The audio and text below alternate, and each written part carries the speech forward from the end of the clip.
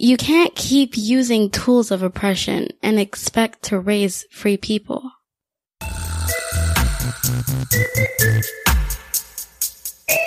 This is another Braata episode.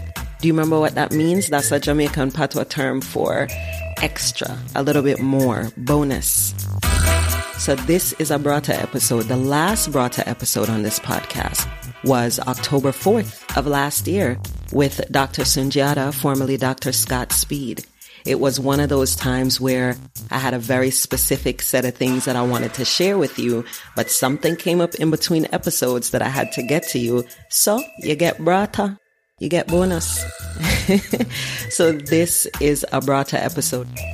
Episode 100 will be aired on September 30th, which by the way is International Podcast Day. Yeah. So I'm so excited. I'm putting the bits and pieces together for that episode, and it's going to be co-hosted with Chris Richards, my beau. I love saying that to him. You can't see my face when I say my beau. I might have to post a picture on Instagram. But anyway, this Braata episode is with a repeat guest. It is Maleka Diggs. She was on episode 44 back in July of last year, July 7th, I believe. And we have another really good conversation that I knew I needed to share. Maleka Diggs is in Philly. She runs the Eclectic Learning Network. Her focus is on being able to offer support for young people's passion and interests, but not at the expense of their culture and identity. So she focuses on the needs of Black and brown families inside homeschooling and unschooling communities. Maleka herself is an unschooling mama of two. She and her husband embrace this work of unschooling and deschooling with their daughters. And again, episode 44 is where you can get a little bit of the backstory. But today, this Braata opportunity is so that we can talk a little bit about a few things that Maleka and I felt were so important to address right now this season.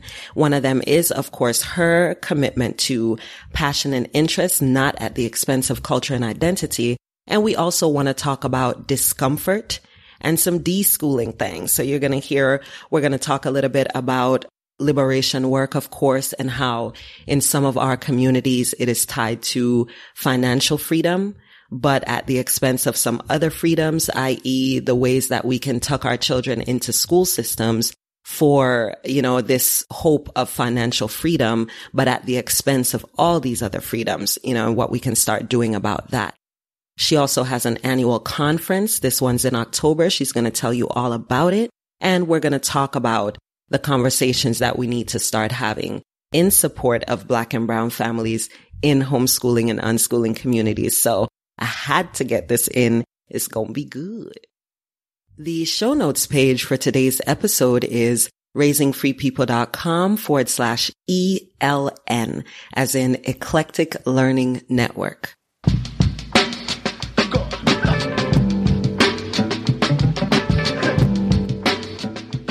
So I have a couple big things, but the one thing that's my overarching theme for me this moment is preparing for the second annual Homeschool and Explorers Day Camp Conference at the Academy of Natural Sciences on Monday, October 15th.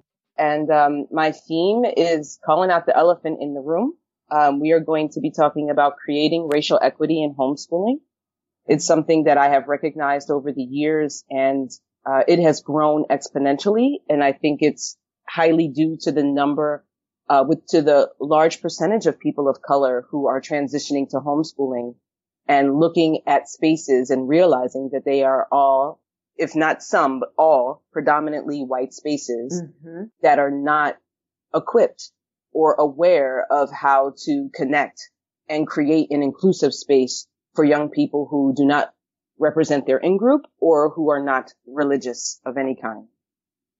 Many families who decide to transition to homeschooling for whatever their reasons, finding curriculum, figuring out people to connect with, those things to me they can be pretty easy. What's not outwardly present is what that emotional state is going to be, that transition, whether you have a young person who was in a brick and mortar learning institution or whether you started from the beginning. It's something that is not very present, and that is understanding yourself in a new space, in a space of liberation, in a space of you don't have to look for a book to define what your day is going to be like. And that's really heavy. Yes. And a lot of people tend to ignore that and say, well, as long as my child has X, Y, and Z, I'm okay. And as lovely as that sentiment is, it's not going to work years and years and years down the line. For me and what Eclectic Learning Network does, it's not just about finding those neat programs or recommending a curriculum, because Eclectic Learning Network leans more to unschooling. So I'm not going to recommend a curriculum for you, but maybe I can recommend you to a place that would. But we will explore what the passions and interests are of the young people who are involved and create programs based on that are inspired by what their true needs are and that represent their cultural identity as much as possible, as well as their passions and interests. So with this conference, it's not going to be your typical conference of go to this room for this talk, go to that room for that talk. No, we're just going to go in one room and we're going to put it all on the table. And it's really about parents shedding those layers as much as possible. A lot of people sometimes look at these conferences or workshops as a solution. Like you're going to walk out and just have all the answers you need. But for me, I am really just providing considerations. What would it look like if? And how can we as a community be better to ourselves and to those that are within us to some capacity? With the spaces that are here and nearby, as well-intentioned as each one is, and what they showcase, the models are fantastic. There's still that missing component of, so how are you serving your Black and Brown students who also have this same desire and passion? It's more than window dressing a mission statement to say we're inclusionary or we're this and we're that. No, there has to be some real frontline work that's being done when it comes to facilitators, when it comes to having a presence of people of color on the board, so that decisions and the needs of our Black and Brown people are met from the top down and not having to deal with constant complaints from parents who do not feel like their children or themselves are being served. Thank you so much for all of that. Like this, and you and I were talking a little bit too earlier, Maleka, about how this thing is happening in so many spaces, right? Yes. It's like this, the way that we escape it from school, really school is just a microcosm of, or macro, of the different ways that it is showing up in various entities, including inside homes. You know, there's this sort of way where people react to Blackness or react to indigeneity, react to these things in ways that it's like it never occurred to you until something shows up. And then when the thing shows up, you treat it like a fire in a sense, when it really, if you are talking about actual inclusion and actual equity, then you have to be proactive about it. And you can't be proactive about it by yourselves. And by you, I mean white people. You know, you can't be proactive about it by yourselves. You know, I'm seeing this in, I mentioned the Homeschoolers Association of California, that there's a lot of work that's happening right now because they have had a predominantly white board, and that the person of color or persons of color who have kind of been on or off the board, I'm just now getting the details, but there isn't the sense of representation by the people that the organization actually serves is not there. You have all of these Black and Brown mamas who are saying, and fathers who are saying, wait a minute, we don't see ourselves in the leadership. We don't see ourselves in the things that are coming forward that address, these things address the broad scope of homeschooling issues in terms of legality or this or that. But what about the specific ways that our identity and our culture and those needs are stopped, or the ways that they need to happen in order to thrive? Like you can't know that by trying to find one Black speaker for an event, or, No. or to read the book on equity and then put out a video about it. You need to be working with people of color who are committed to the work. You have to be willing to bring people in as consultants who are not there to make you look better or, to explain your stance to the Black and brown folks who are pissed off at you, but more so to actually work towards exactly what you said, Maleka. I love how you're like, you're not going to walk away with the 3 steps of whatever. I'm saying, what might this look like if we came at it from this angle? What might this look like if it was actually inclusive? Not the idea of inclusion, but if it was actually inclusive and you were willing to be uncomfortable, you celebrated your discomfort as a white person working in a space to create this sort of equity around education and living. If you celebrated your discomfort because you understood that that was how you could grow and you worked with people of color in accordance with that, how much different might this thing look? Exactly. And I see so many young people who are yearning to just experience. And sometimes that gets stopped short because of this quote unquote thing, this taboo topic that no one wants to speak about.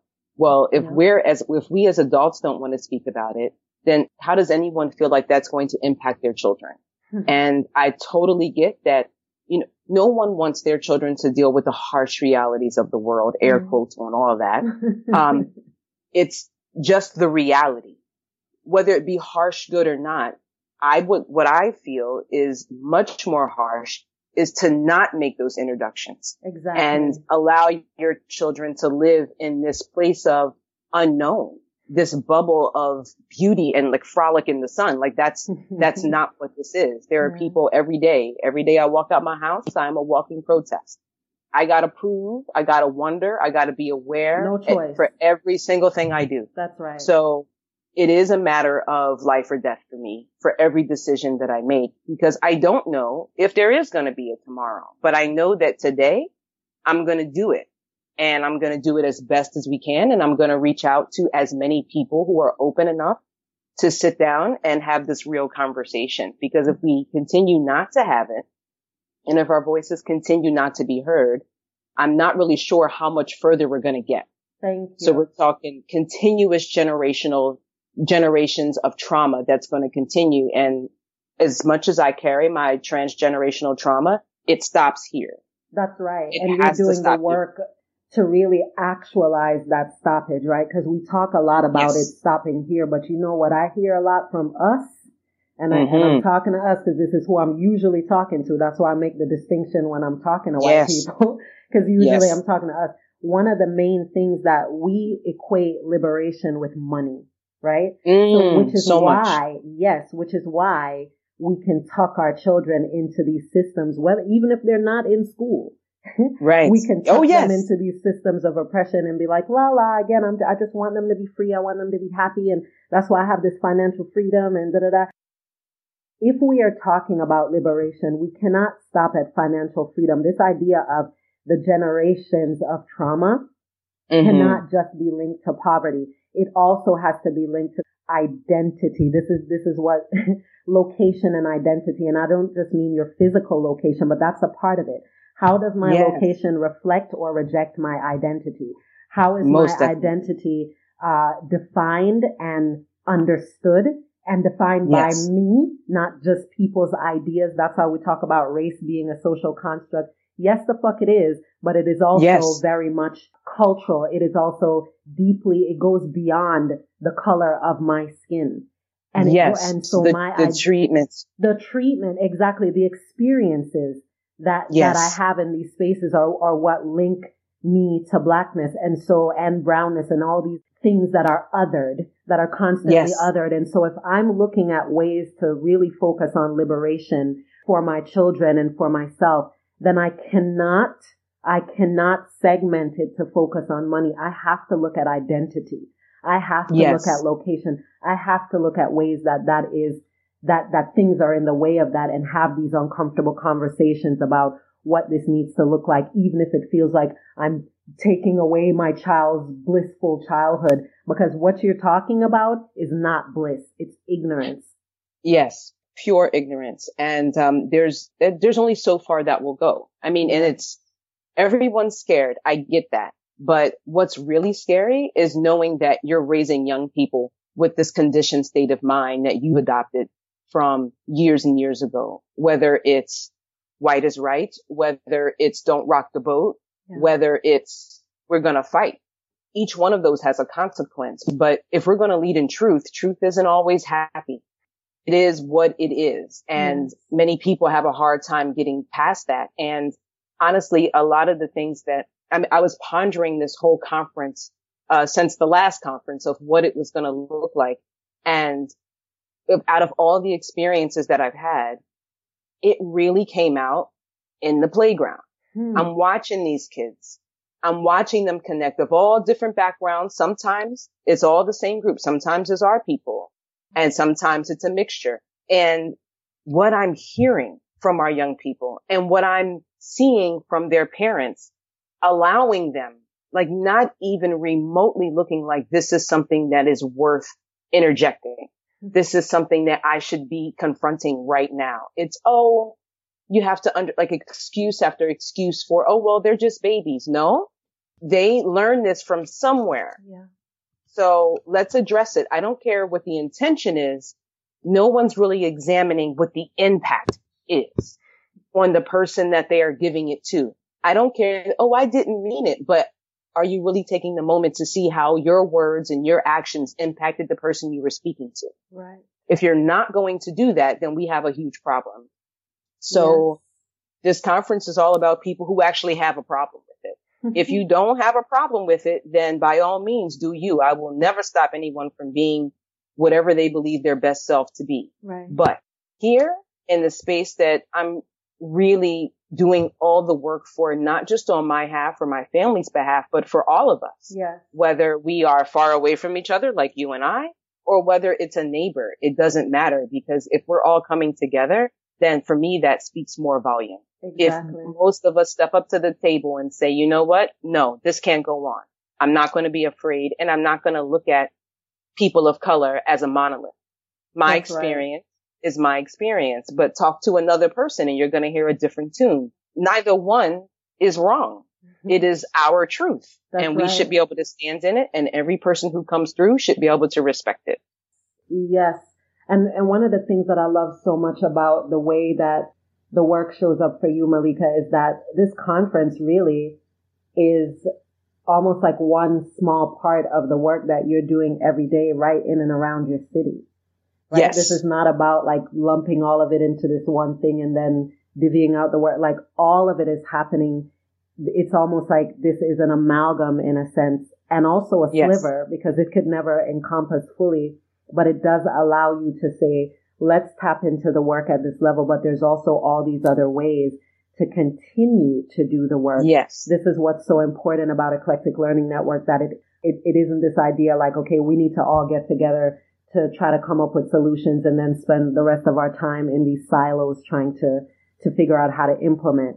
No, it's happening on a daily basis. You do workshops. You're out in, different collectives. You have this collective itself where people are out in nature. We're having conversations that are harder to have indoors, like things like that people don't even think about.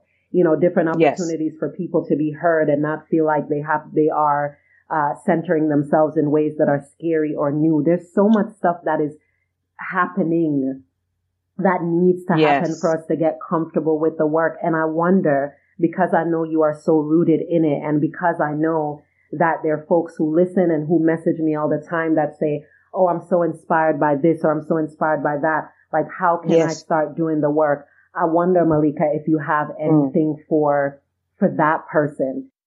And I know this is a heavy question, but whatever is present for you, how can someone just start doing the work? You're in your city, you're in your physical location, you are seeing the conflict between location and identity for you and yours. What can someone do to just kind of get out of that cloud and start to move towards something different, maybe? I mean, the things for me that come to mind at the moment, one, my overarching theme for everything that I do is build relationships in any way that I can. Whether it's connecting with someone virtually, whether it's going someplace I haven't gone before. And I don't mean relationships in the sense of, oh, we aces and everything's okay. I mean, build relationships that give you a broader understanding of what's ailing you, of what's stopping you. And if the answer is no, then my question always is, but why not? If you can address the why. So if there is something that a parent is struggling to understand for themselves, follow up with, but why not? What's stopping me from moving forward? How can I do this? If what's stopping you, if the response starts off with, well, X amount of years ago, this, blah, blah, blah, then that's baggage.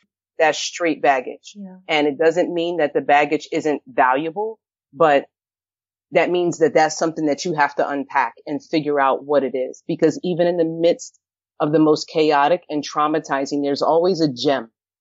There's a gem for you to take from that can propel you to the next level. And it's okay to be uncomfortable. And sometimes what you have to do is just pause. We're all kind of connected to this internet, this world where everything comes in nanoseconds, whatever responses you need. Mm-hmm. And this work is millions of nanoseconds, billions of nanoseconds. And sometimes you have to pause enough to be able to support yourself. Mm-hmm. If you're not pausing, if your cup is empty, I'm not sure what you're going to be able to comfortably and efficiently do for yourself or for your children. Yes. Or for those around you. Yes.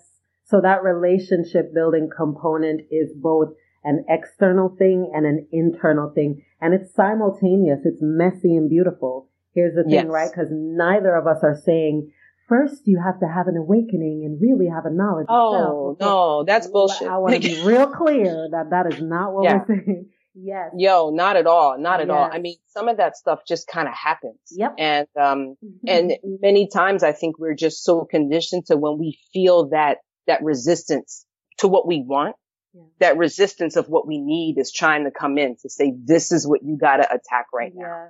I know you want all the fruits and flowers, but this right here is what you need to attack. And no matter what you try and do to bypass it, put it under the carpet, whatever term works for, I'm a bookshelf that and come back to that later. Yeah. It's always going to be there. You got to get to it if you're really willing to be uncomfortable, like be uncomfortably comfortable. Yes, right. Because that's where the real answers come. Like you can't go around and tell a whole bunch of people how they need to lead their lives when you're leading your own life astray. Yes. And that's hand in hand with doing this work as an unschooling mom and just navigating through this world of liberation and questioning what I see, not for the sake of questioning, but like, no, does this really make sense for me and my family? That's right. And that's really all unschooling is. It is giving yourself the power to question things and simultaneously to trust things. Not trusting the same things that you question necessarily, but right? But trusting in yourself, trusting in the process, trusting in the resources that will continue to show up, trusting that you're trusting out loud and you're disrupting and you're pausing is going to bring you community like it has done for me. Like my community around unschooling was not physical until more recently. Like it was always virtual, but it was enough, as you said, to kind of start with my own, like, why not? Like, what's going on? Why am I not starting this podcast? Why am I not writing about this thing? Why am I trying to write the shit nice when this is how the fuck I feel? Like, the more you trust that and the more you question in those spaces, the more there's this ecology around the work that will just show up and you will know it. You will know it. And it is messy and beautiful. And that's why I love how you really just encouraged us to settle into the discomfort. Cause that's what I hear you saying. Like, if you're trying to be comfortable in the shit, this is not the work for you. This is not for you. And that's totally fine. I mean, being comfortable has, everything has its pros and cons. Everything comes with a consequence. And I'd much rather know going in that I'm choosing to be uncomfortable versus being oppressed and uncomfortable. That's right. Because I don't know where that's coming from. So like, I can't really get to the root of that. I don't have time to roll up to people or organizations in that way. It's like, no, I'm choosing to be uncomfortable and this is why. And if I'm feeling oppressed or marginalized, I can attack it from a way that I've opened myself up to acknowledge versus blindly going through with this naivete of what the world is or is not. I feel you. I feel you. I feel you.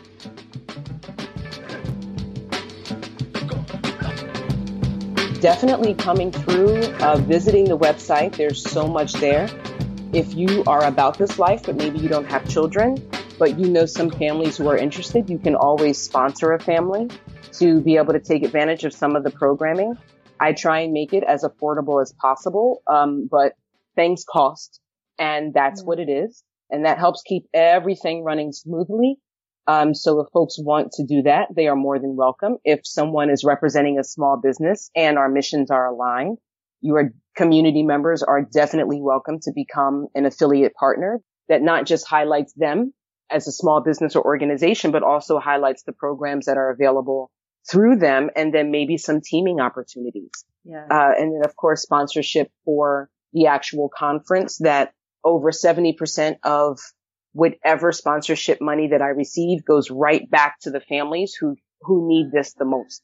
That's what it's about for me. I want to be able to support as many people as possible. So if there are folks out there who would like to make that happen and bring this to the forefront for families who wouldn't necessarily have that opportunity, then reach out. I hope you enjoyed that conversation about racial equity in homeschooling. Of course, we just touched on some tiny bits, but if you can get to Maleka's conference this year, you got to do it. If you can sponsor the conference this year, you got to do that. And continue your deschooling work.